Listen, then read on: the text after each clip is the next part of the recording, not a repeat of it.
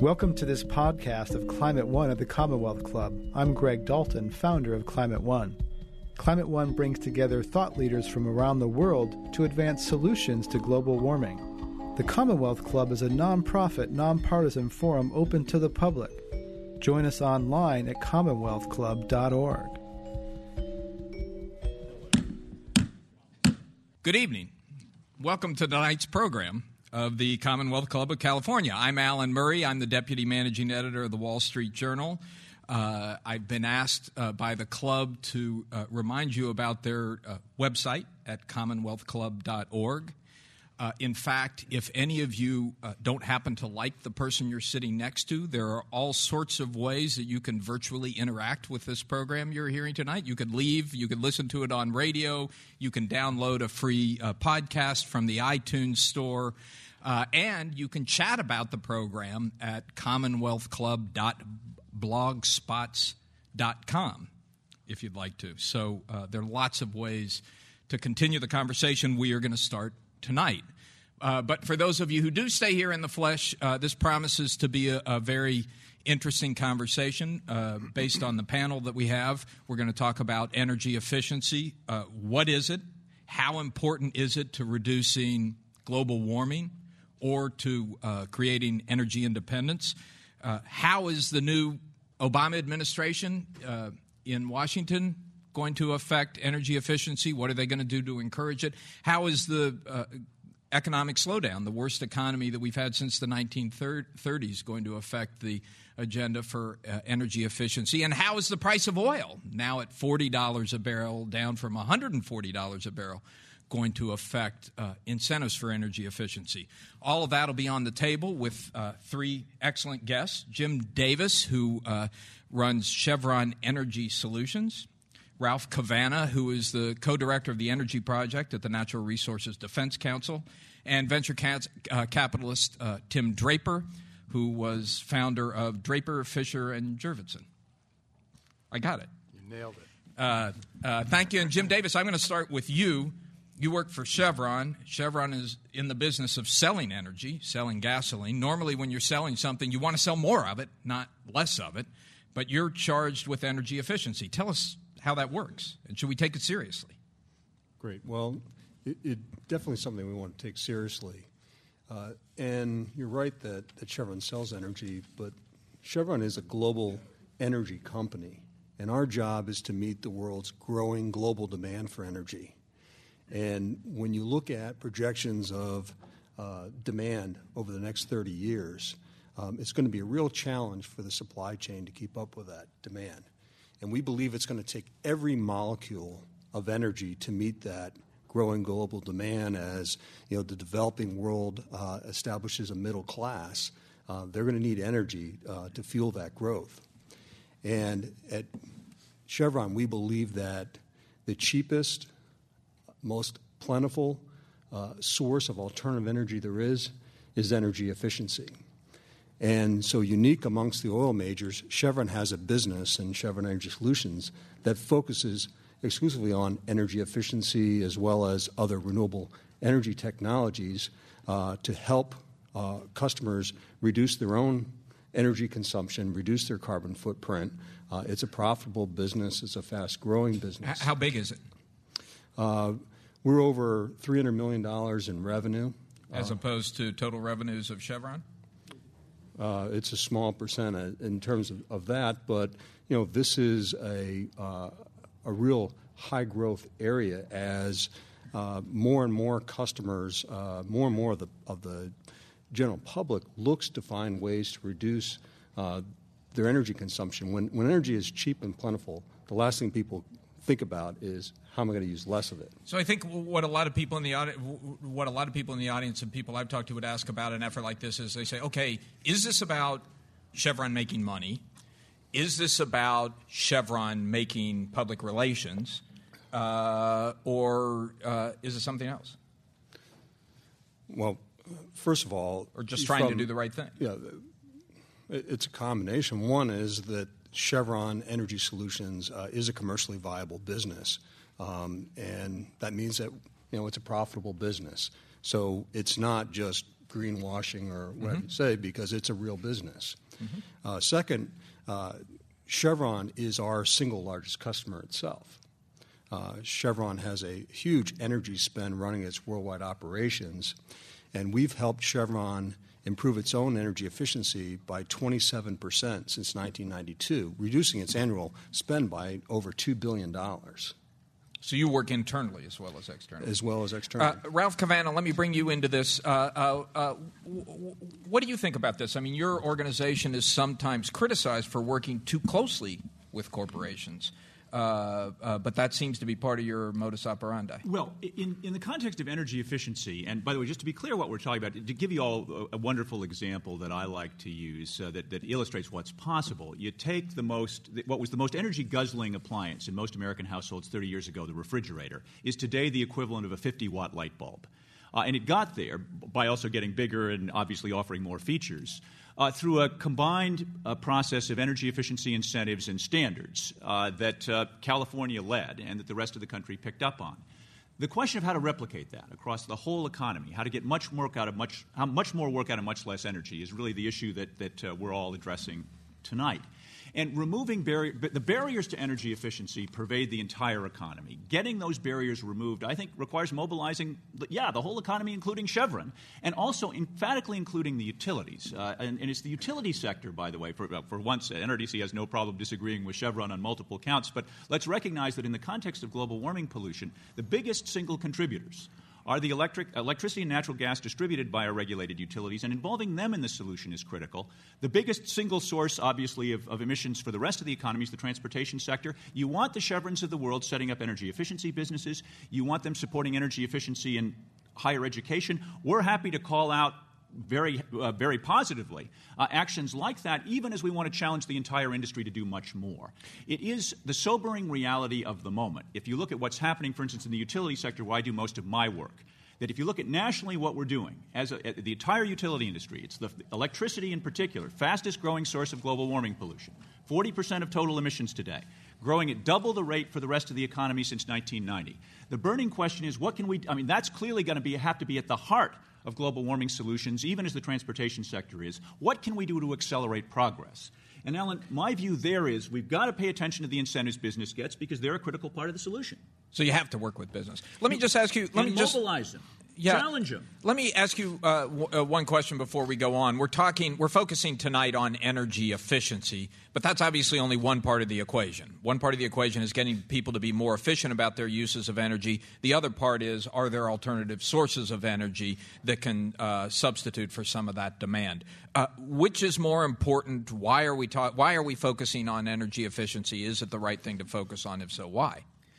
And NRDC's perspective is that energy efficiency is the fastest, cheapest, and cleanest solution available. It's not the whole answer, but the principle. You didn't say biggest. Oh, and let me happily add biggest. Fastest, cheapest, fastest, cleanest, cleanest, okay, and good. biggest. And the principle I want to argue for today is all cost-effective energy efficiency. The principle I hope we can mobilize around is wherever we can save it at lower cost than producing more of it, we ought to be going after that. Okay. We ought to recognize how far short we are of that as a society. We ought to make filling that gap an urgent national priority. Okay, so and Tim Draper, I was going to ask you about technology, but let me just keep this line of conversation going, because then the next obvious question is, how do you get there?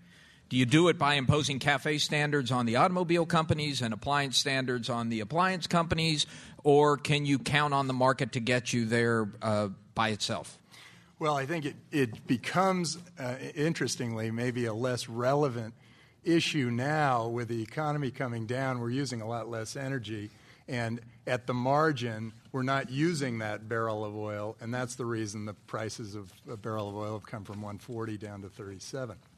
But I actually but that also has the effect of sharply reducing any right. The incentive to be efficient in your use of energy was a lot bigger when gasoline was at $4 a gallon. Absolutely. Yeah. So the market forces are at work there, but I do believe that it's still an important thing, at least for the U.S., to become as more energy efficient, but at the same time creating new sources of energy. And a lot of that is not going to come from the government. It's going to come from the private sector. It's going to come from entrepreneurs who create new systems, new ways of generating energy. there are some extraordinary technological solutions that are going on right now, and they're building a much better environment for us. I mean, now people can buy the Tesla.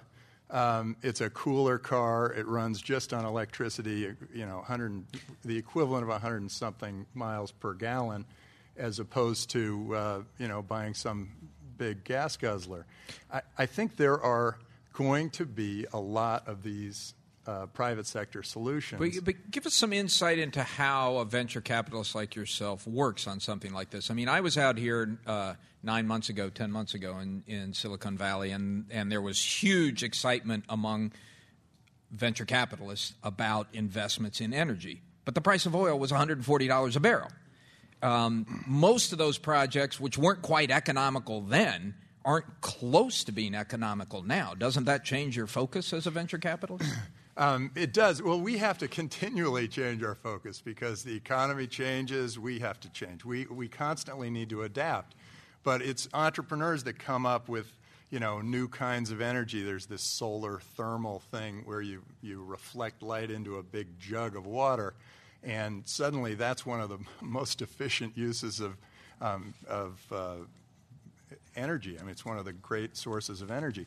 I actually think that those sources are going to continue to come, and that you can generate that energy at a much more efficient price than what Chevron is currently using. And so I do think that we've got an interesting opportunity here that was maybe a bigger opportunity when oil prices were at $140 a barrel. But it's still an opportunity. Without in a government lot of subsidies, ways. without government regulations or mandates? Absolutely. And I think most of our investing is done purely on a supply and demand basis. We do not rely on government subsidy, which sort of, has saved us from some of these the swings and of the some government. Of the solar investments, for instance, that rely on the credit. Winds of the winds of change in government.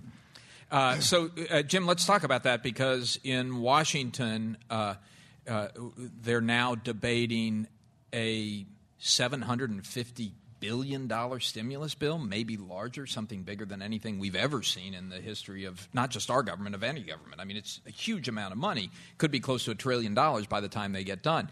If President Obama calls you up and says, Jim, I need your advice, we want to use some of this to stimulate energy efficiency, what would you recommend? Well, first of all, it's lead by example. The U.S. federal government is the largest consumer of energy in the world. So let's have a program to focus on reducing the energy consumption at U.S. federal facilities. And ground all those defense jet planes would be one way of doing that. There's a lot of oil that goes into... Yeah, well, there's also a lot of permanent infrastructure that is highly inefficient.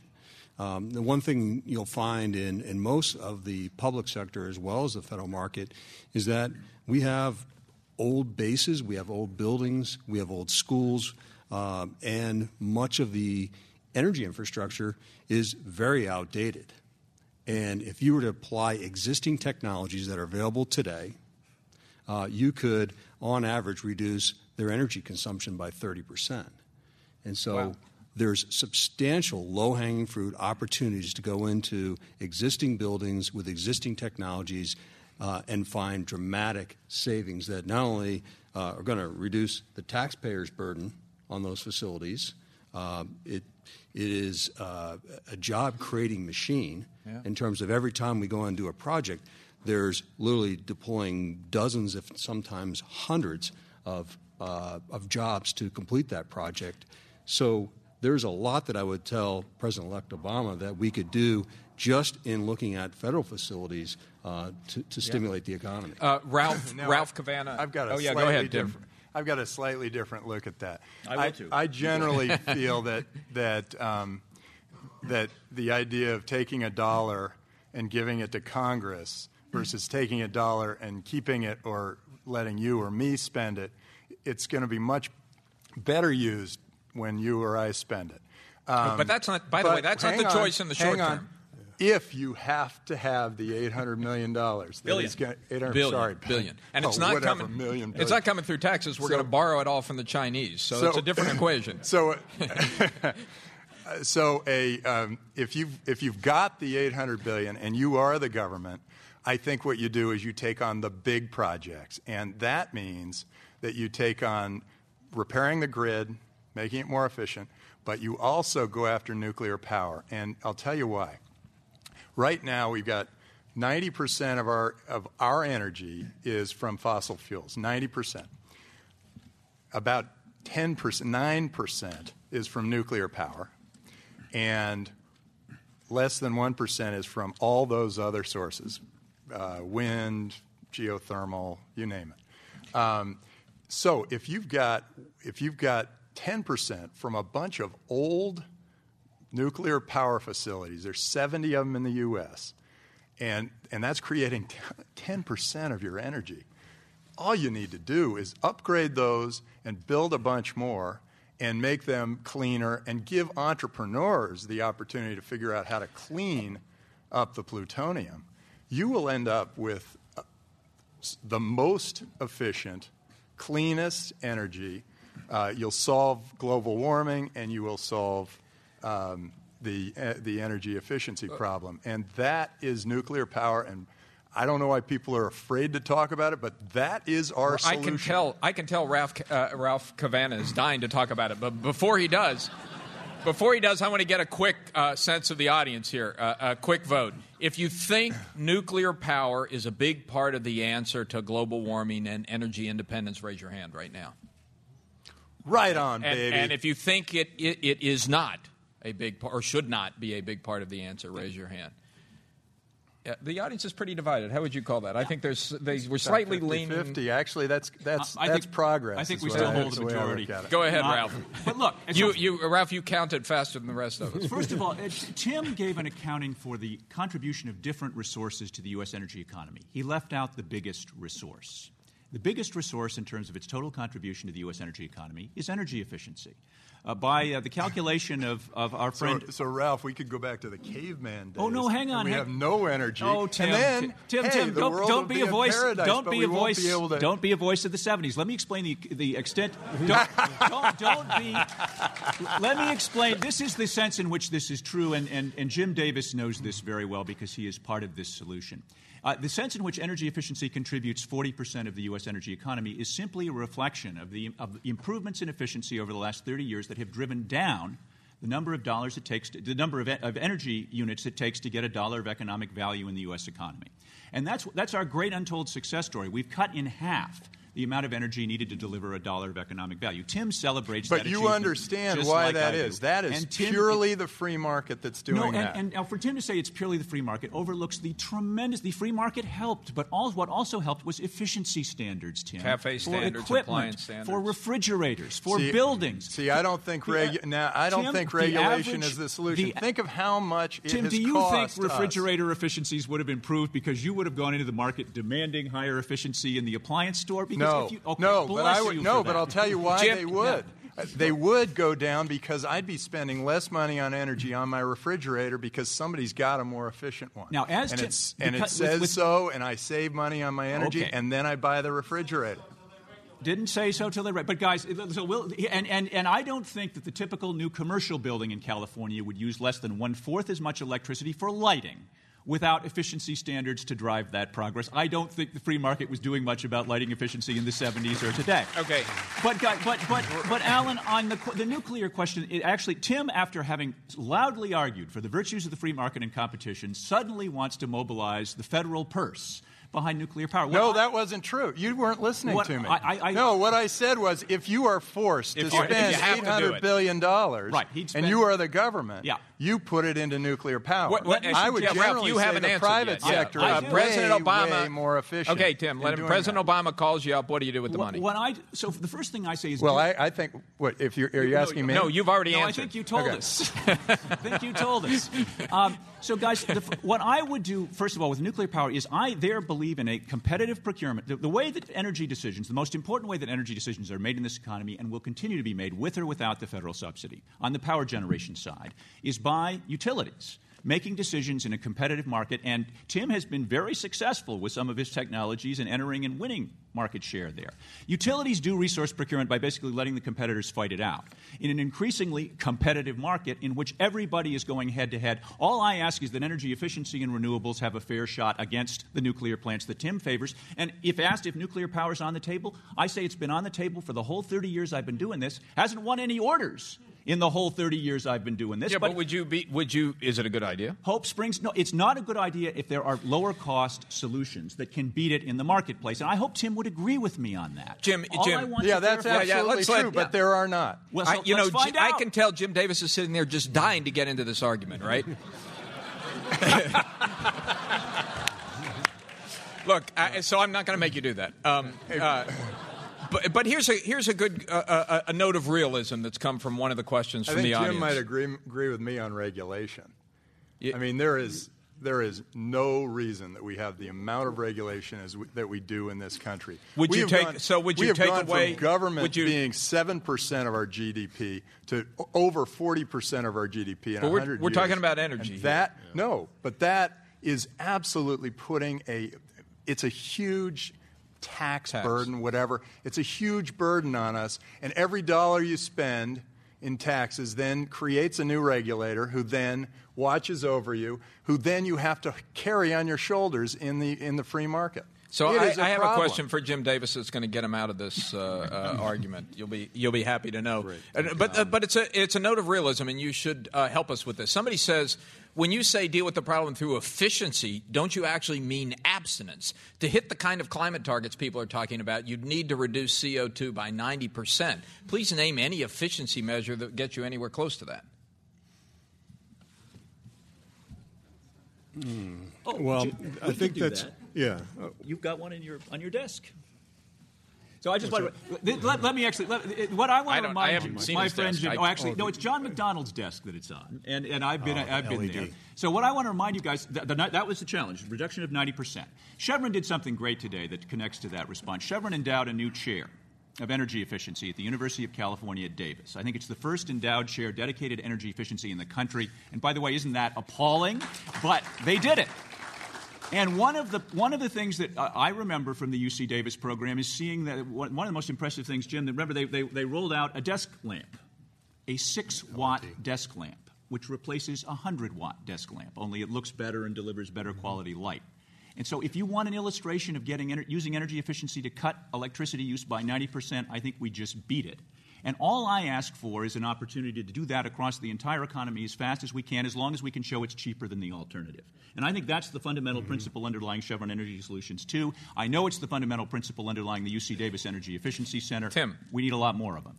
Tim, here's a question. Take time for applause. Tim, here's a question that comes in from the audience. It says, imagine you are a young, educated person looking to find work in clean energy. Where would you go? What job would you want? Actually, here I've got a list of companies here. I actually think that there is a great opportunity in solar thermal, which is this Bright Source company.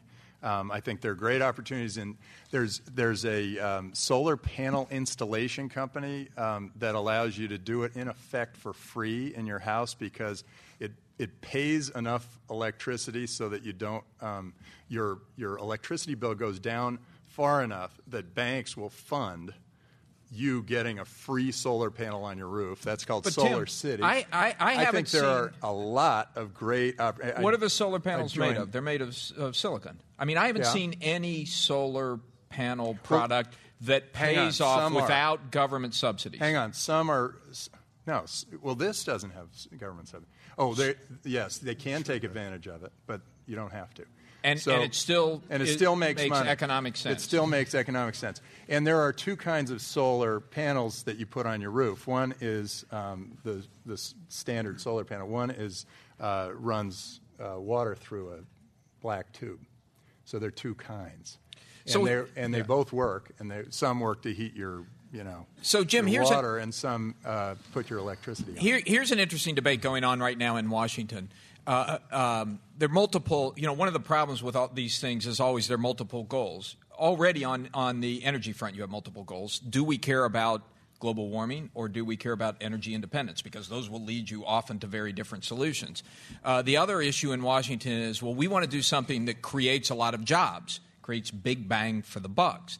And so they're analyzing these different energy solutions as to where the jobs are created. And when they get to solar panels, they say, you know what? The panels are made overseas. We're not that interested in that. What do you say to that? Let me. Oh, go ahead. Since I brought it up, I might as well answer. The answer is most of the value is generated here in the U.S. But look, it's a global economy. Anything that creates jobs anywhere is good for all of us. But there is the difficulty with that, though, of course, is that then the jobs argument is kind of it leads nowhere, because every favored solution will point to the jobs associated with its installation and manufacture.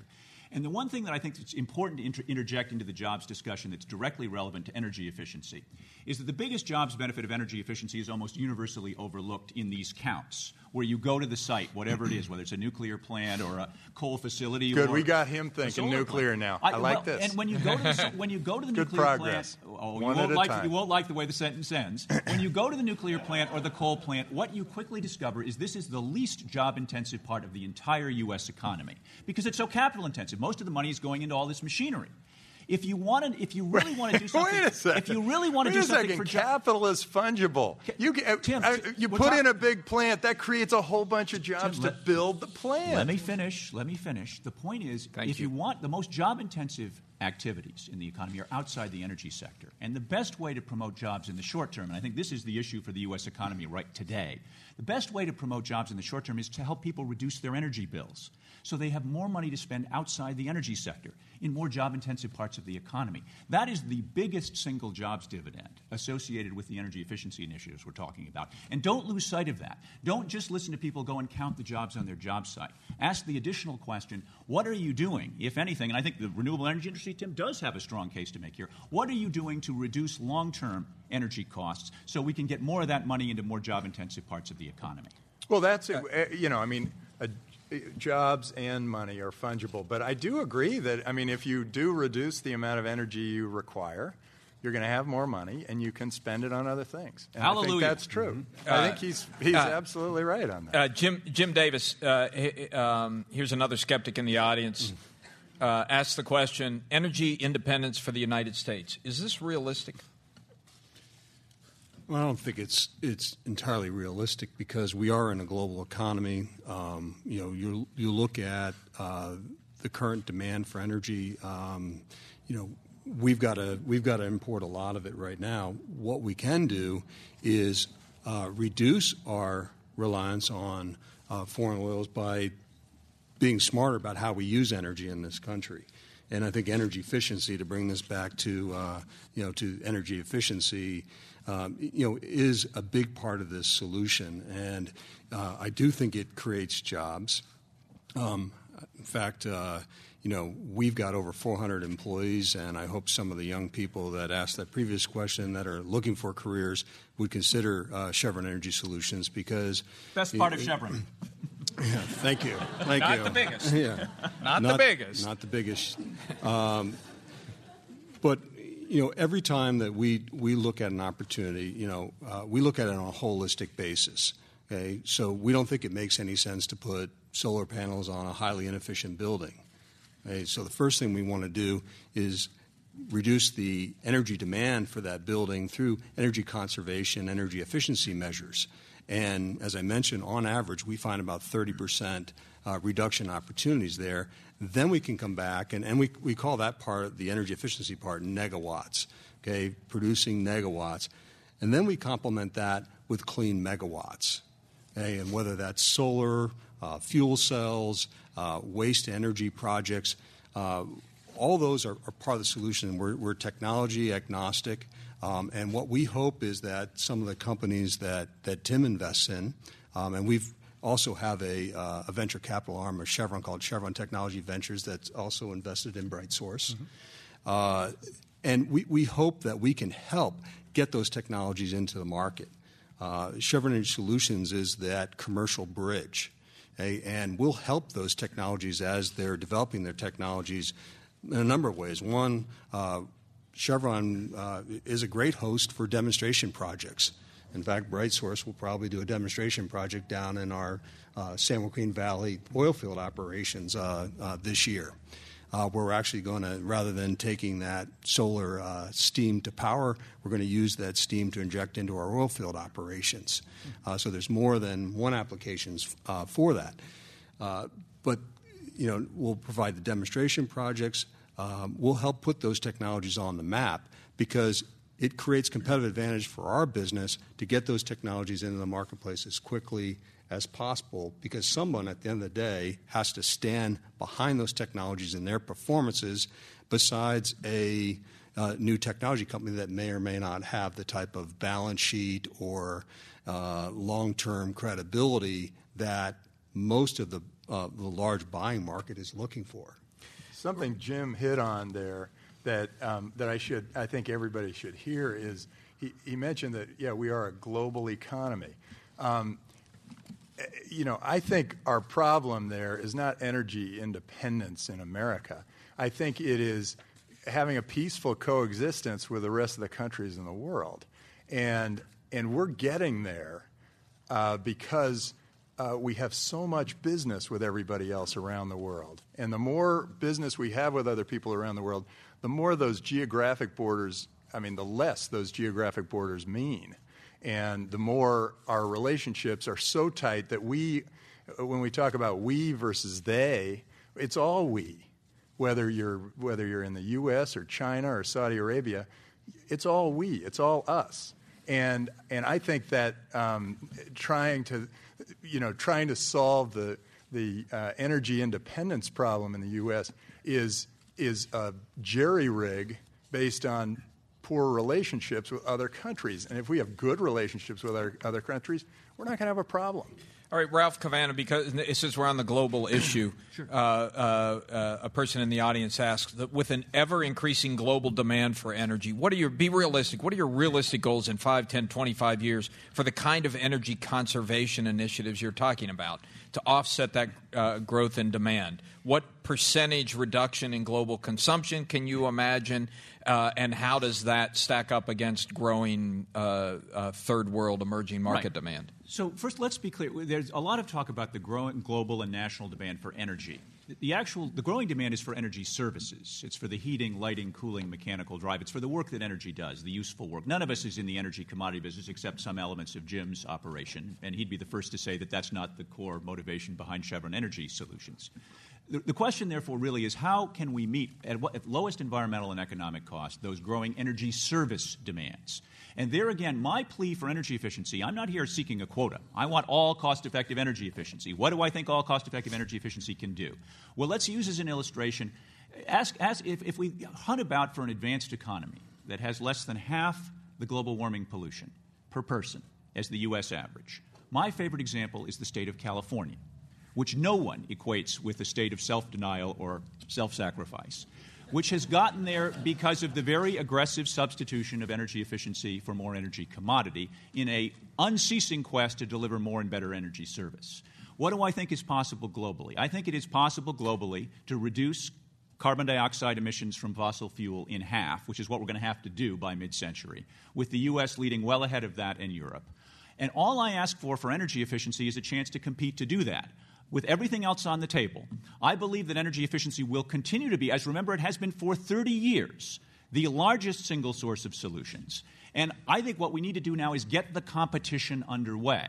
In order for that to happen, the Congress needs to establish the same mandatory limits on global warming pollution that the state of California has already established. See, you had me until you started saying Congress had to mandate. Yeah. I mean, I think it's Are you the against market that pollution solves controls? the problem. Wait, Tim, you're not against pollution controls. You're not against air quality limits. This is the one thing that I think most of and many of the companies in which you invest depend upon federal regulations on pollution. That's what we're talking about here. This is not the federal government taking over the market. Tim, here's a question. This. Tim, let me ask you this. Here's a question from the audience that I think gets at what we're talking about. Why is it so important that energy efficiency be cost effective? The cheap energy we are used to is paid for in dirty air, melting ice caps, et cetera, et cetera, et cetera. They're externalities. Shouldn't we be willing or have to pay more for clean energy?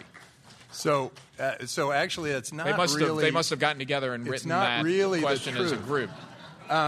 It's not really the truth that you can't have clean energy, and I mean, you can't have clean energy for less. Nuclear power is clean energy for less, and there are many other sources that are clean energy for less, and so I mean the market helps you decide this stuff. People get together, they say, "Gee, we don't want polluting cars," and yeah, sure. One way of getting together is to go through the government. Another way of getting together is, peer pressure. Force your friend to buy a Tesla. Well, or Arriva, which is a $5,000 car from India, and it's very inexpensive and all electric, that kind of thing does happen in the free market. But the question is, should there be a price on the emission of carbons imposed either through a tax, through a cap and trade system, but should companies that are emitting carbon into the atmosphere have to pay a price to help cover the externalities? That's the fundamental question. I think if you are solving a fundamental problem, it is then solved by the marketplace. But you've got to have. And if there is a fundamental problem, you are, for instance, creating a problem in clean air. If you have a problem in clean air, the market solves the problem. How does a regulation that did it? It was a catalytic converter. And then but how does the market? If there's no cost, now, you can have your own opinion, but not your own facts. Of course, it was regulation that drove the. And Tim, you're not against pollution control. You can't be. The industry. Although it's good for the sake of argument. But what pollution control? But pollution control is about solving a market failure. This is where we can come together. The reason to have these regulations is to price the pollution damage so the market can sort it out. So to the question who said, why does it have to be cost effective? Embedded in that question was the assumption we don't do anything to solve the market failure. Yeah. Of course we should price the pollution into the products. It's in that context that I'm then arguing for a competitive opportunity for the lowest cost options to win out, because I'm very confident the good guys win in that situation. So let's talk about market failures for a minute. I mean, Jim Davis, this was, again, a question from the audience. What is the biggest market failure you see out there? Well, the biggest challenge that we have is, pursuing, and I'm back to thinking about this question of, do these energy efficiency measures, projects, have to be cost effective? And the answer is yes, they do, because businesses, because people, manage their money, right? So the money, the green stuff that you care the most about is the stuff that's in your wallet, okay? And that's what drives economy, that's what drives rational decision making. So we as an industry have to provide cost-effective energy efficiency solutions to drive down the energy consumption, to reduce the carbon footprint. If they're not cost-effective, people are going to vote with their wallet, which is they're not going to do it. Now, yes, you will have a small percentage of people who are going to be, green no matter what the price, but that's, you're only nicking, the opportunity there. So, the right policies, incentives, programs allow us to drive deeper into the marketplace and capture more of the opportunity. And Let me give you an example of a private sector company that is solving the problem that regulation would otherwise force itself into. And that is, there's a company called Good Guide, which adds a price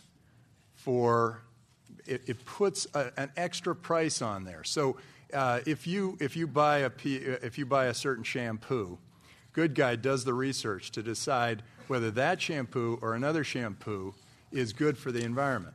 So Good Guide would then add, a multiplier. So say one was cheaper, but the other one was better for the environment, and Good Guide would add this multiplier, and so people would say, well, why don't I buy this one that's slightly more expensive because it's that much better for the environment? And so that is where people self-regulate. It does get very complicated. Here's a great question for you, Ralph, from somebody who's thinking hard about this topic. You talked about efficient refrigerators. Well, when does it make sense to scrap your existing refrigerator in order to buy a new refrigerator, which obviously consumed a fair amount of energy in order to make the refrigerator because it's more energy efficient? This is a great question, and it applies obviously in many equipment categories, and there is embedded energy in manufacture. In general, I would say today, given the pace of efficiency improvement, and we've looked at this on a life cycle basis, that if your refrigerator is more than 10 years old, I'd replace it.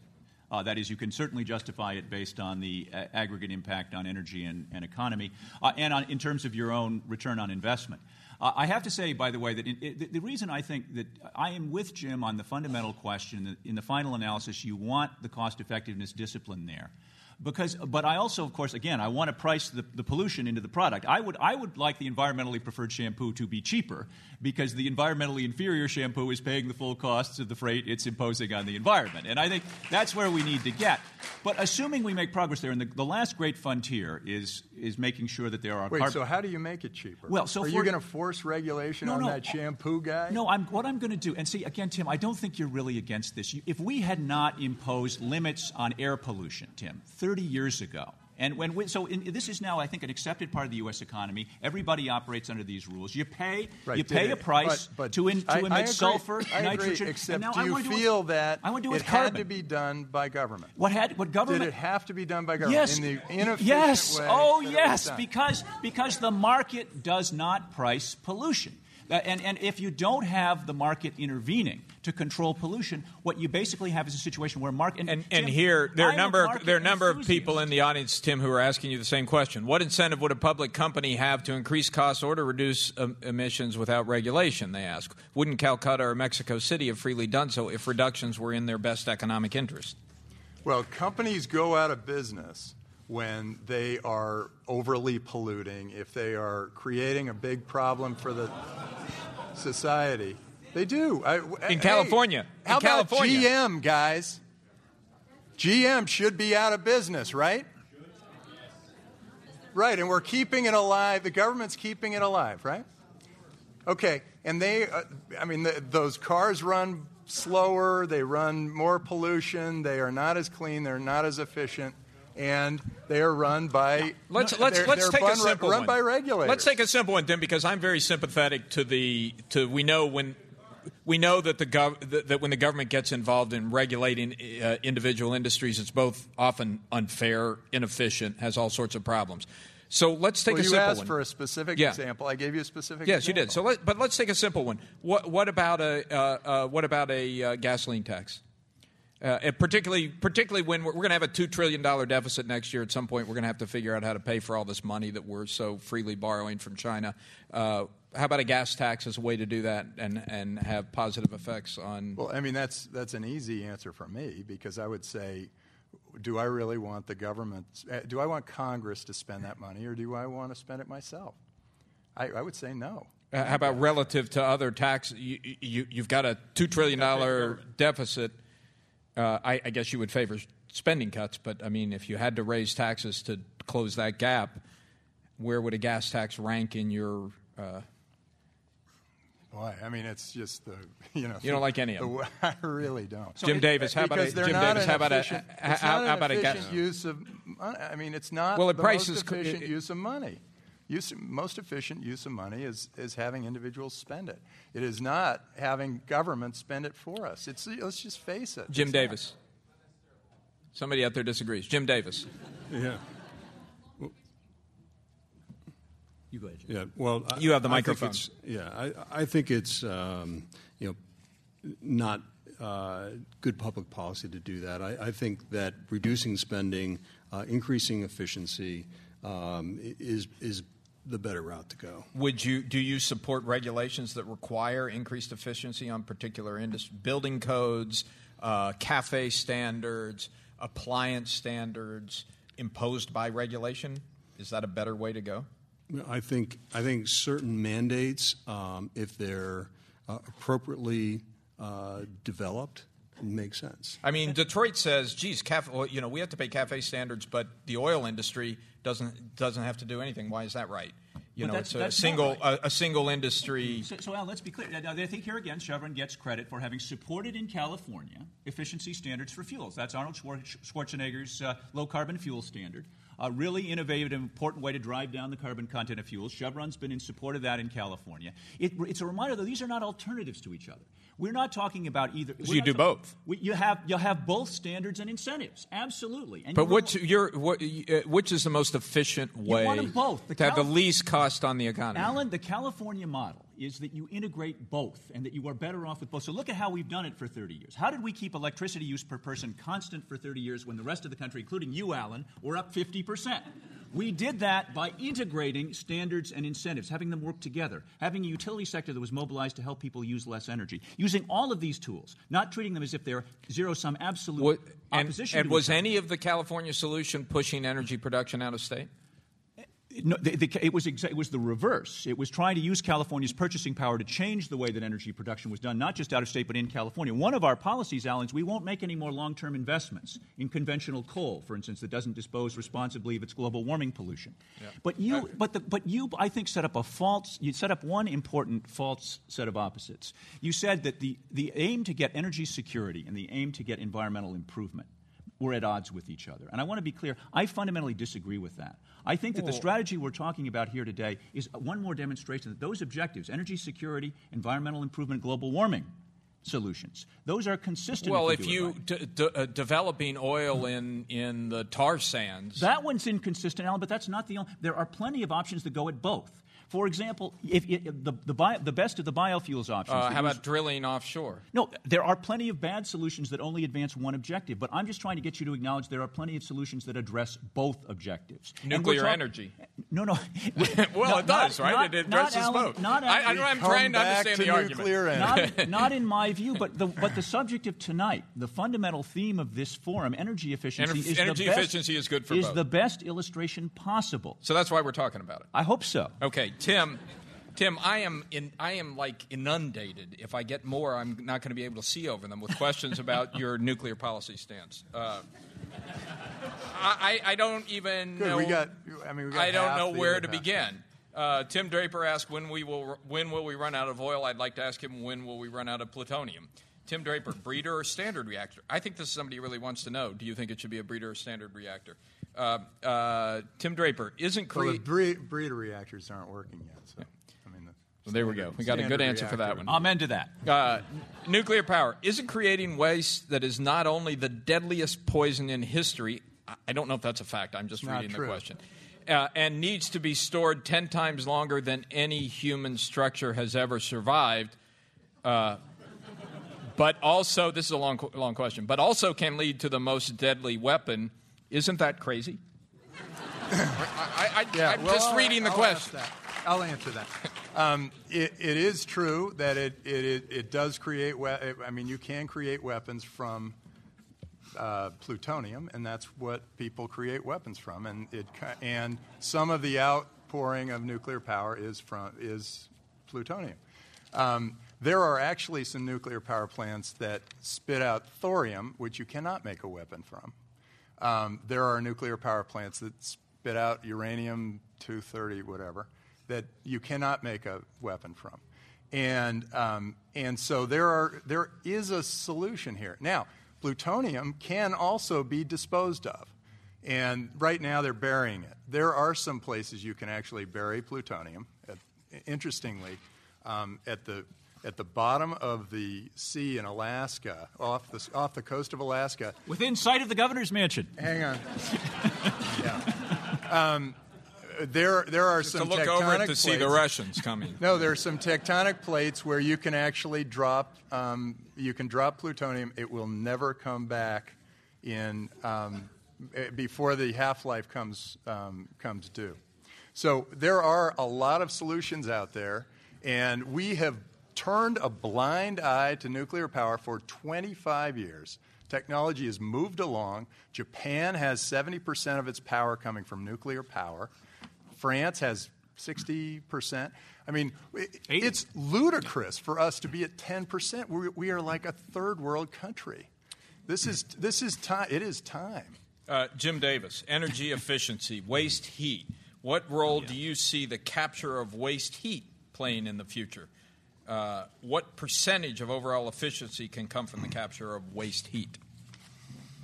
Well, I think capture of waste heat is a big opportunity. We advocate combined heat and power projects. We'd like to remove barriers to making those projects viable and easy to implement. But there's a tremendous opportunity. What percentage? I'm not sure if I know that statistically, but we look for combined heat and power opportunities every time we're looking at industrial manufacturing opportunities. All right, I have a confession to make. I've messed up tonight. I was supposed to, every 15 minutes, remind the radio audience that they're listening to the Commonwealth Club of California radio program with a panel of experts about what companies and consumers can do to become more energy efficient. Our panelists are Jim Davis, the president of Chevron Energy Solutions, Ralph Cavanna, the co-director of the Energy Program at the Natural Resources Defense Council, and Tim Draper, founding and managing director of Draper Fisher Jurvetson. I could make up for my error by saying all of that 3 more times, but I'm not going to do that. Jim Davis, should federal buildings pay market rates on energy use? Do they not pay market rates? To my knowledge, they do pay market rates. Actually, there's a good portion of federal government buildings that pay wholesale wheeling rates, heavily discounted, down at a few cents per kilowatt hour, and as a result, I'd like to get that. So I think we'll have the full panel. Which could have something to do with why they're so inefficient, couldn't it? Yeah, if they're that cheap. I mean, once again, I'll go back to if energy is cheap and plentiful, that's the last thing they're thinking about doing in terms of conserving it. When our business basically competes against the cost of power. The price of crude oil, the price of natural gas, the price of other commodities has a marginal effect on our business. But really, it's the cost of electricity that we're competing against. And so when you look out over the next 20, 30 years, you see trends that show that electric rates are going to continue to increase. Demand for energy is going to continue to increase during that time. And so it's going to take every molecule to meet that demand. But once again, I'll go back to the cheapest, most plentiful, easiest source of alternative energy there is energy efficiency. Energy saved is energy found. And if you walk through any building, you don't even need to be an engineer, you don't need to really have technical, you can tell whether that building's efficient or not. Look up at the lighting, look at, how do you feel in terms of the, is there some compact floor? No. If I have any salespeople in here, this is an opportunity. But it's true. I mean, most of the buildings you walk through are highly inefficient, and there's a tremendous opportunity. We've done over 900 projects, generating over $1 billion in project revenues and savings. 200 of those projects, over 200 in California alone, and every day I wake up and feel like we haven't even scratched the surface of the opportunity. Ralph Cavanna, a question from the audience. It seems behavior change is critical to get energy efficiency to scale. How are you engaging in understanding and measuring behavior change? I think behavior change is important. I don't think it is the only thing that matters. We've been talking a lot about the importance of substituting, for example, more efficient technology, more efficient design in buildings and equipment. It also matters how that buildings and those equipment are managed, without question. And there's some wonderful work going on. Every year, California now hosts a national conference of academics who worry about and investigate behavior and energy use. I think some of the findings that are emerging, this is the one that I like the best. The most important, the way you can influence behavior the most effectively in the American public, it's not to lecture them about how much money they'll save. It's not to lecture them about their civic duty. It's not to lecture them about environmental remediation. It's to tell them that their neighbors are doing it. And to be effective in getting them to believe it. And the great success of when Californians mobilized together in 2000, 2001 in response to the electricity crisis, there clearly was an important part of it in the sense that we were in this together and that everybody was trying to do their civic duty. I'd like to see that. I make no bones about wanting to institutionalize that impulse, and I think it's enormously powerful. But I don't want this all to be about individual voluntarism either. And I think what has emerged, I hope, powerfully from this forum, there are ways we can mobilize ourselves as a community, as a state, as a nation, and make sure that it's not that there are ways to make energy efficiency happen where you don't have to think about it. And I want a lot of them. I want efficiency standards for refrigerators to keep getting tighter. For consumer electronics, do you know that a typical video game console today uses 3 times as much electricity as your refrigerator? We can do something about that. And I don't want you to have to think about the energy efficiency of the vehicles you'll be buying long term, or at least not have that be solely a matter of So are you saying that we're going to take away everybody's video game consoles? No, we're going to make them more efficient. Well, but many more than we took away their refrigerators. But are you sorry that your refrigerator today, Tim, are you really sorry that it uses a quarter as much electricity as the one in the 70s? And would you be unhappy if your Sony PlayStation were able to improve its efficiency 4-fold? Ralph, I did but as you said yourself, it takes the idea of buying a new refrigerator. It's got to be 10 years old or 15 years old. I forget the number. I think your Sony PlayStation can be replaced rather more rapidly than that if we can get the efficiencies up. Sure. A lot less materials going into that. And people would buy a more efficient one because it uses less energy and costs less. This audience is not going to let this go. Here's a question for you. If there actually was a better way to dispose of nuclear waste, wouldn't it require a lot of regulation?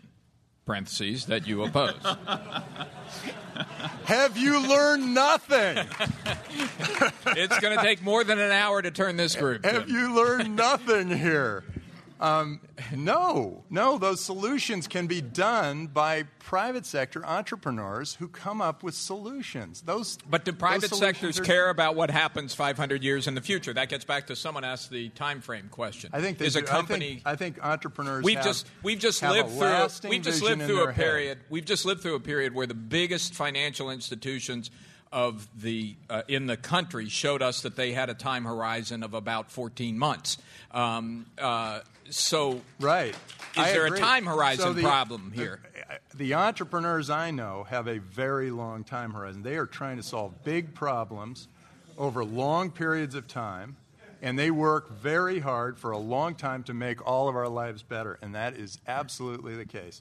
Most of the entrepreneurs I know are thinking, how can we change this industry? How can we improve this for all the consumers out there? They are focused on the betterment of society and the no audience rebellions here.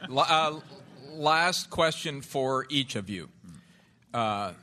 If your great-great-grandchildren were in the audience tonight, I'm pretty sure they're not, but if they were, what would you say to them, Jim? I would say that, their generation, really has to become the generation of energy savers, of understanding that energy efficiency and technology are the solution to continuing to supply cheap, reliable energy to allow their economies and their lives to continue to prosper. Ralph, your great-great-grandkids. Yeah, the question is, are we going to leave them worse off than we were? And I think the theme of tonight's forum is the biggest single reason for optimism, that we'll leave them a better planet and a better economy. And not just, and this is the great-grandchildren, I hope, here I want to think globally, as we've been admonished throughout the program. And Right now, the biggest concern I have is people just turn away in hopelessness at the scale of the energy security and the global warming issues that we are confronting together. This is our great challenge. Earlier generations have faced their own. There's none more important. It's appropriate to combine them. Energy security, global warming, climate solutions. What I hope you come away with tonight is a renewed sense of hope that there really is a battery of solutions that attacks both. Attacks them faster and more effectively than maybe you knew when you walked in, and let's get on with it together. Tim Draper. Yeah, I hope that they are living in still a free society where people can innovate and grow and buy efficient refrigerators and are not controlled by too large a government, and I think that I am very confident and very certain that we will be able to innovate and solve this problem and other problems for decades and centuries to come, because our world has gotten better for us over the last 100 years. Think about 100 years ago, we were just getting indoor plumbing. And now we've got a much better life, and it continues to improve. We have Xboxes. And it will continue to improve from here. And I think, so I'm very optimistic that they are going to have a wonderful life. Great. Thank you very much. This has been a great panel, and I want to thank our panelists. Don't clap yet, because for the radio audience, I need to thank them all by name. Jim Davis, president of Chevron Energy Solutions, Ralph Cavanna, co-director of the Energy Program at the Natural Resources Defense Council, and Tim Draper, founder and managing director of Draper, Fisher, and Jurvetson. Yeah, I know. Will you play a little? Thank you. Thank you. No post-chat.